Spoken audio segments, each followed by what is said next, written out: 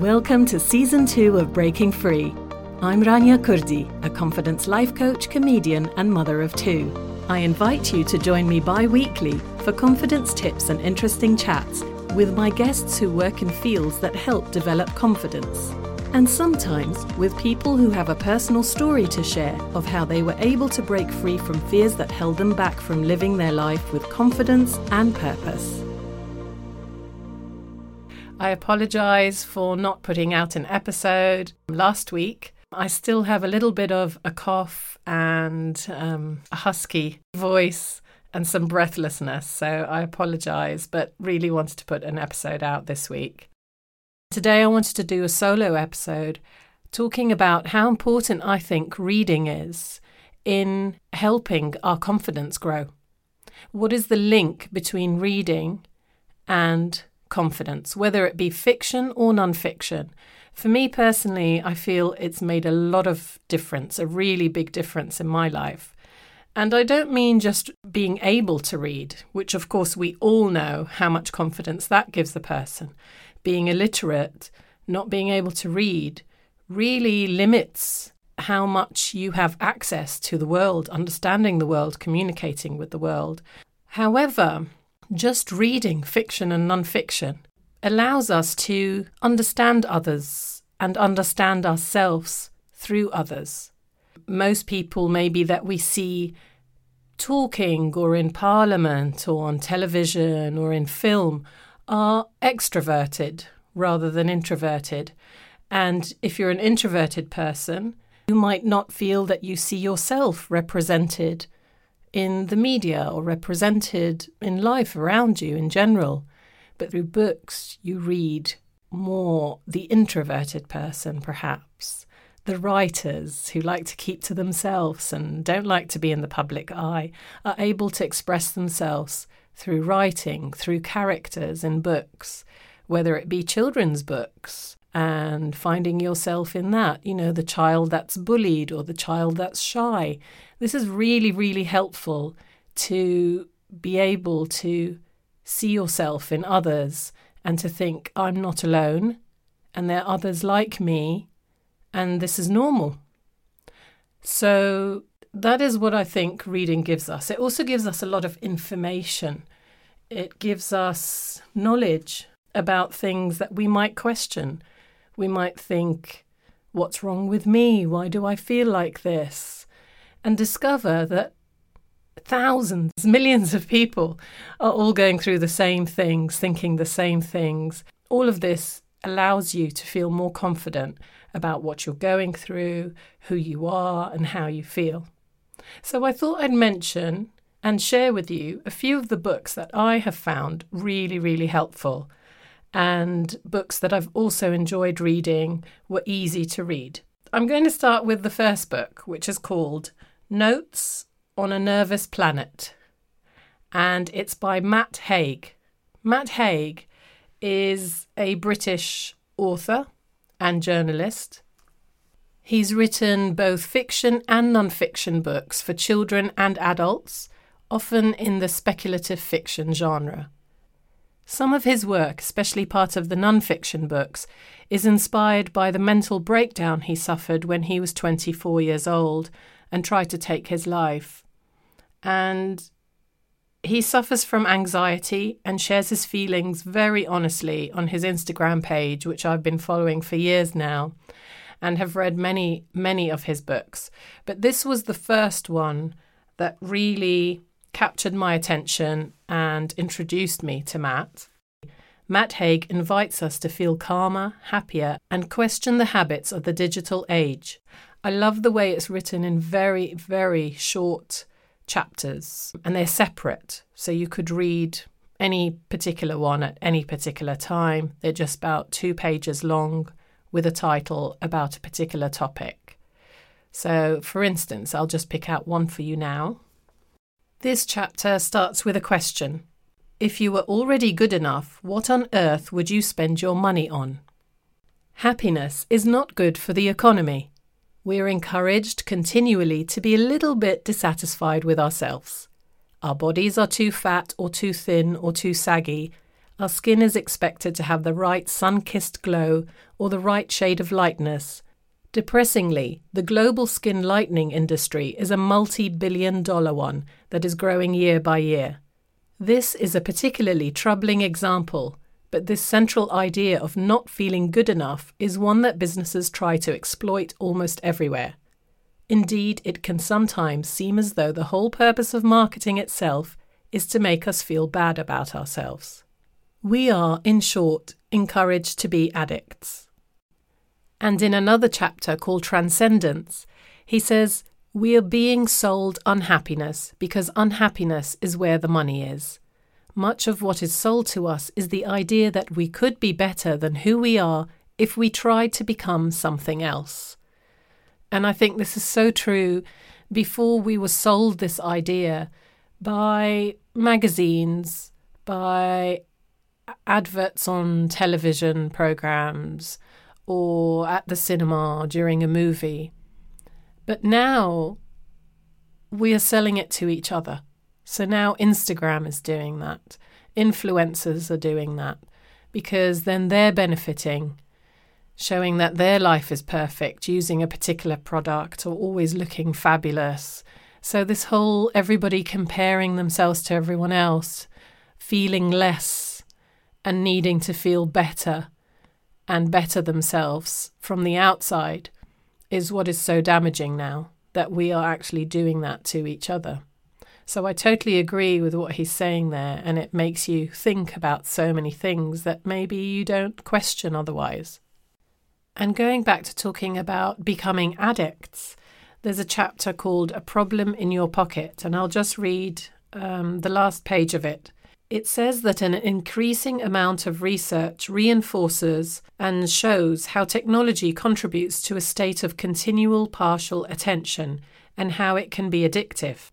One study in 2017 concluded that the mere presence of your smartphone can reduce cognitive capacity.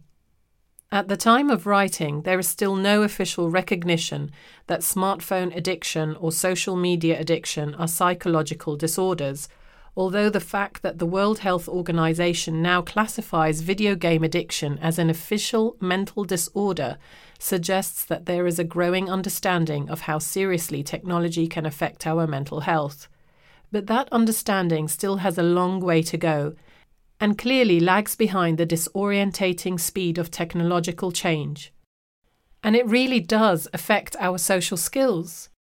It's been noticed that teenagers don't really have the same social skills as adults do because they spend so much time on tablets and WhatsApp and just using emojis and very short sentences, and they've got short attention spans, because if something bores them in a reel or a TikTok, they just jump to the next thing. And so in real life situations, there isn't this patience anymore to hear something for longer than maybe 2 minutes or something that doesn't interest you. And I love this chapter. How do you stay human in a world of change? So it says, just think, in the year 2000, no one knew what a selfie was. Google did just about exist, but it was a long way from becoming a verb. There was no YouTube, no vlogging, no Wikipedia, no WhatsApp, no Snapchat, no Skype, no Spotify, no Siri, no Facebook, no Netflix, no iPads, no crying with laughter emoji. Almost no one had sat-nav. You generally looked at photographs in albums, and the cloud was only ever a thing which produced rain. Even writing this paragraph, I sense how quickly it will date, how in a few years there will be so many embarrassing omissions from that list. So many technological brands and inventions which haven't quite arrived. Indeed, think about that. Think how shamefully dated technology becomes in a mere matter of years. Think of fax machines and old mobile phones and compact discs and dial-up modems and Betamax and VHS and the first e-readers. So things are moving really fast, and we're depending on technology for nearly everything now. And I know it sounds depressing, maybe the parts that I've read so far, but I think they're important for us to know because it can feel even more depressing and more confusing to think, what's wrong with me? To question yourself and think, why am I so bored? Why can't I concentrate? Why am I procrastinating all the time? Why do I spend hours looking through reels? And instead of being so hard on yourself, when you read the facts and you can see it very, very clearly written in a book, and you realize you're not the only one that's feeling this, there's something that you can do about it. It gives you the confidence to make decisions for yourself, decisions about what you're going to do and not going to do, what you will allow to affect your life and not allow. Another book that I loved was Mindfulness, A Practical Guide to Finding Peace in a Frantic World by Mark Williams and Danny Penman.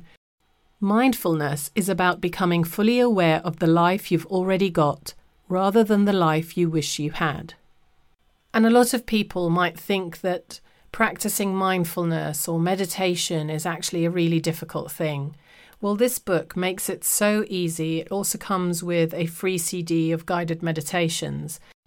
So when you're preparing food or you're eating, washing up, driving, these are all times where you can actually notice what's happening in the present moment, because our mind is usually thinking of a future event or an imaginary circumstance of a conversation that could happen, or something in the past, a conversation that has happened that you would have said differently, or some memory.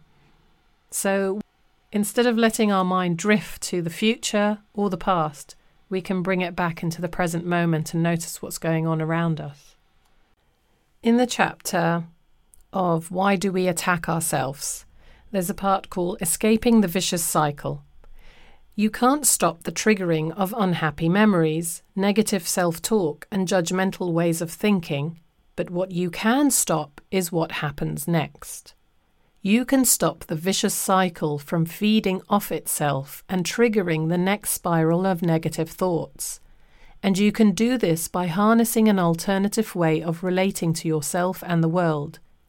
The mind can do so much more than simply analyze problems with its doing mode. The problem is that we use the doing mode so much we can't see that there is an alternative. Yet there is another way. If you stop and reflect for a moment, the mind doesn't just think, it can also be aware that it is thinking. This form of pure awareness allows you to experience the world differently. It's bigger than thinking. It's unclouded by your thoughts, feelings, and emotions. It's like a high mountain, a vantage point from which you can see everything for many miles around. Pure awareness transcends thinking. It allows you to step outside the chattering negative self-talk and your reactive impulses and emotions. It allows you to look at the world once again with open eyes. And when you do so, a sense of wonder and quiet contentment begins to reappear in your life. So if you're not driving and you're sat down and you have 5 or 10 minutes that you can completely just let go, close your eyes and relax, I thought we could try a body scan. And a body scan is a form of mindfulness. It's noticing how you feel in the body, because so much of our time is spent in the head, in the brain, thinking all the time. But when we shut off the thinking, we allow that to pause and to stop, we'll notice sensations in our body. And sensations in our body are telling us things, trying to communicate, but we don't notice. And it calms us down to go into our body instead of into our heads. And there are many different meditations in here that can be tried, and they're written out and very, very useful. So I'd like to try a body scan meditation with you. And if you want to forward that part because you're driving or at work or somewhere, and you can come back to it later, then please do so. So lie down on your back and make yourself comfortable in a place where you'll feel warm and undisturbed. You can lie on your bed, directly on the floor or on a rug. Wrap yourself in a blanket if that feels comfortable. You may find it helpful to close your eyes, but do feel free to keep them open if you prefer, or to open them at any time during the meditation if you feel you're falling asleep. Take a few moments to bring your awareness to the physical sensations in your body, especially to those of touch or pressure where your body makes contact with whatever you're lying on. On each out-breath, allow yourself to sink a little deeper into the surface.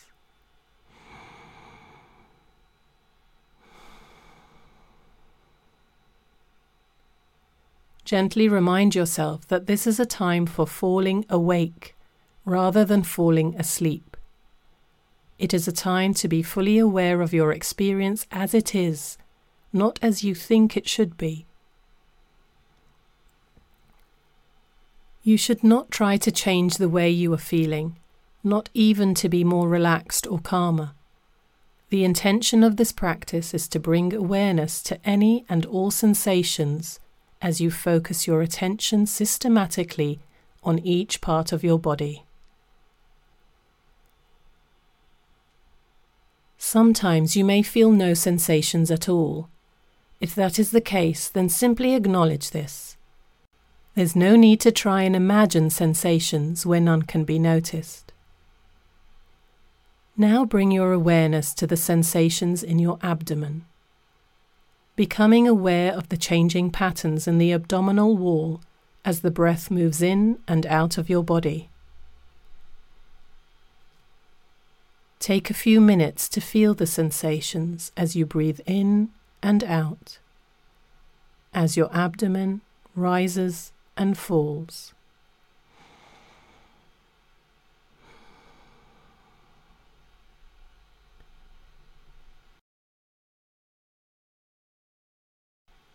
Having connected with the sensations in your abdomen, gather your attention as if it were a spotlight and bring it down the body into your legs,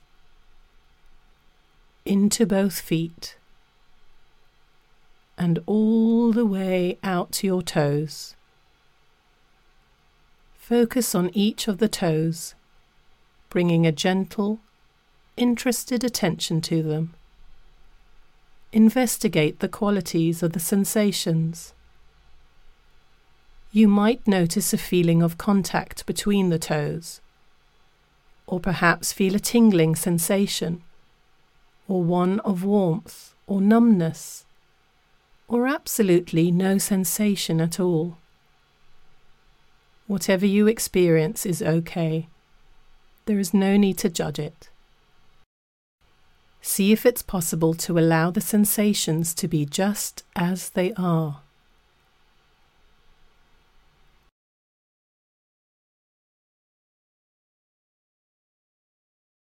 On an in-breath, feel or imagine that the breath could enter the lungs and pass all the way down the body, through the legs and into the toes.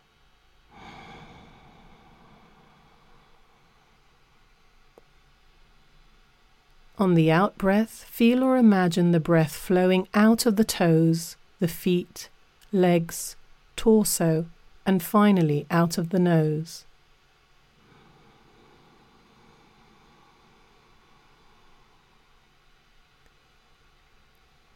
Continue focusing in this way for a few breaths.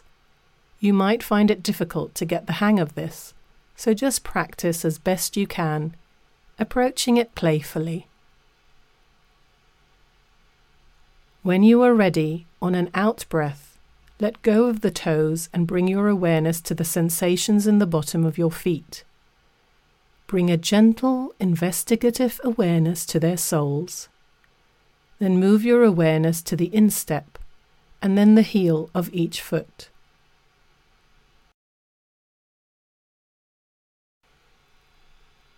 You might notice, for example, a slight sense of pressure where the heels make contact with the mat or bed.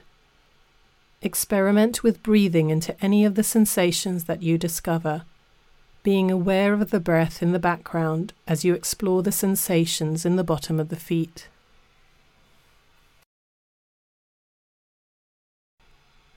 Allow your awareness to expand into the rest of the feet, into the top of the feet, into the ankles, right into the bones and joints. On a deeper and more intentional in-breath, direct it down into both feet. On the out-breath, let go of the feet completely and shift your attention to the lower legs. Continue scanning your whole body in the same way, lingering for a time over each part in turn. After your lower legs, move up to the knees, and then the thighs. Now move your awareness to the pelvic area, your groin, genitals, buttocks, and hips. Become conscious of your lower back, abdomen, upper back, and finally your chest and shoulders. Gently bring your awareness to both hands. When you focus on your hands, you could first attend to the sensations in the tips of your fingers and thumbs, then the whole finger and thumbs, the palms of the hands, and then their backs. Then gently move to your wrists, lower arms and elbows, upper arms, shoulders, and armpits. Then move your awareness to your neck, your face, jaw, mouth, lips, nose, cheeks, ears, eyes, and forehead, before finally holding your entire head in full awareness.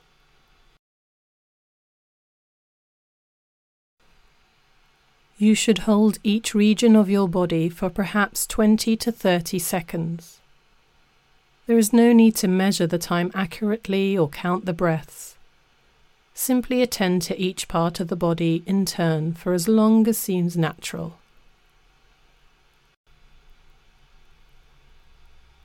When you become aware of any intense sensations, such as tension in a particular part of your body, see how it is to breathe into them to explore them further. Use the in-breath to gently bring awareness into the sensations. Then see how the sensations change, if at all, when you breathe out of them. From time to time, the mind will inevitably wander away from the breath and body. This is entirely normal. When you notice it, gently acknowledge the fact.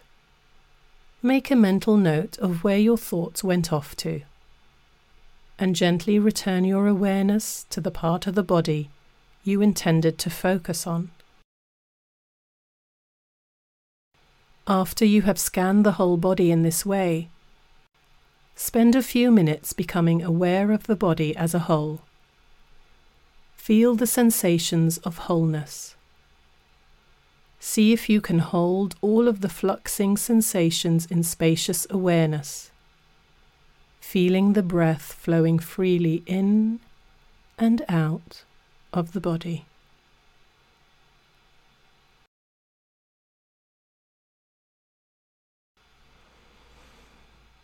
And now take in some breath through your nose.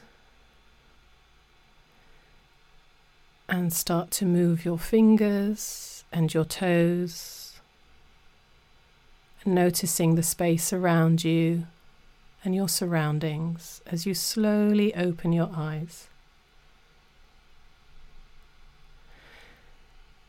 So I hope you feel a sense of calmness, and remember that the body scan can be very relaxing, so it's easy to fall asleep while doing it. And there's no need to criticize yourself. It took me a very, very long time to be able to do this and actually stay awake. You can do it sitting up with your head against a pillow. And just notice how going into the body and switching off those thoughts for a while can create such calmness. And that is what mindfulness is. It is our thoughts that lead to our feelings, and our feelings lead to our actions. So if we want to change our actions, it really has to start from the quality of our thoughts. And most of us are unaware of our thoughts. We don't even realize what's going on in our minds while we're doing something else. And so the more that we can tap into that and notice what we're thinking and not be attached to those thoughts, because we think, I am those thoughts are true. And that's why we feel so emotional, so passionate, so angry, so sad, because we really believe these thoughts. But our thoughts are not us. So for today's episode, I'm just going to leave you with hopefully that relaxed state and continue in part 2 with some more books that I found beneficial or helpful or interesting to read. Thanks for listening. If you enjoyed this episode of Breaking Free, please share it with your friends or on your social media platforms. And of course, I'd really love it if you can subscribe, rate or review the show. You can reach me directly at raniakurdi.com if you would like to ask a question, comment on what you heard today, or find out how I can support you on your journey.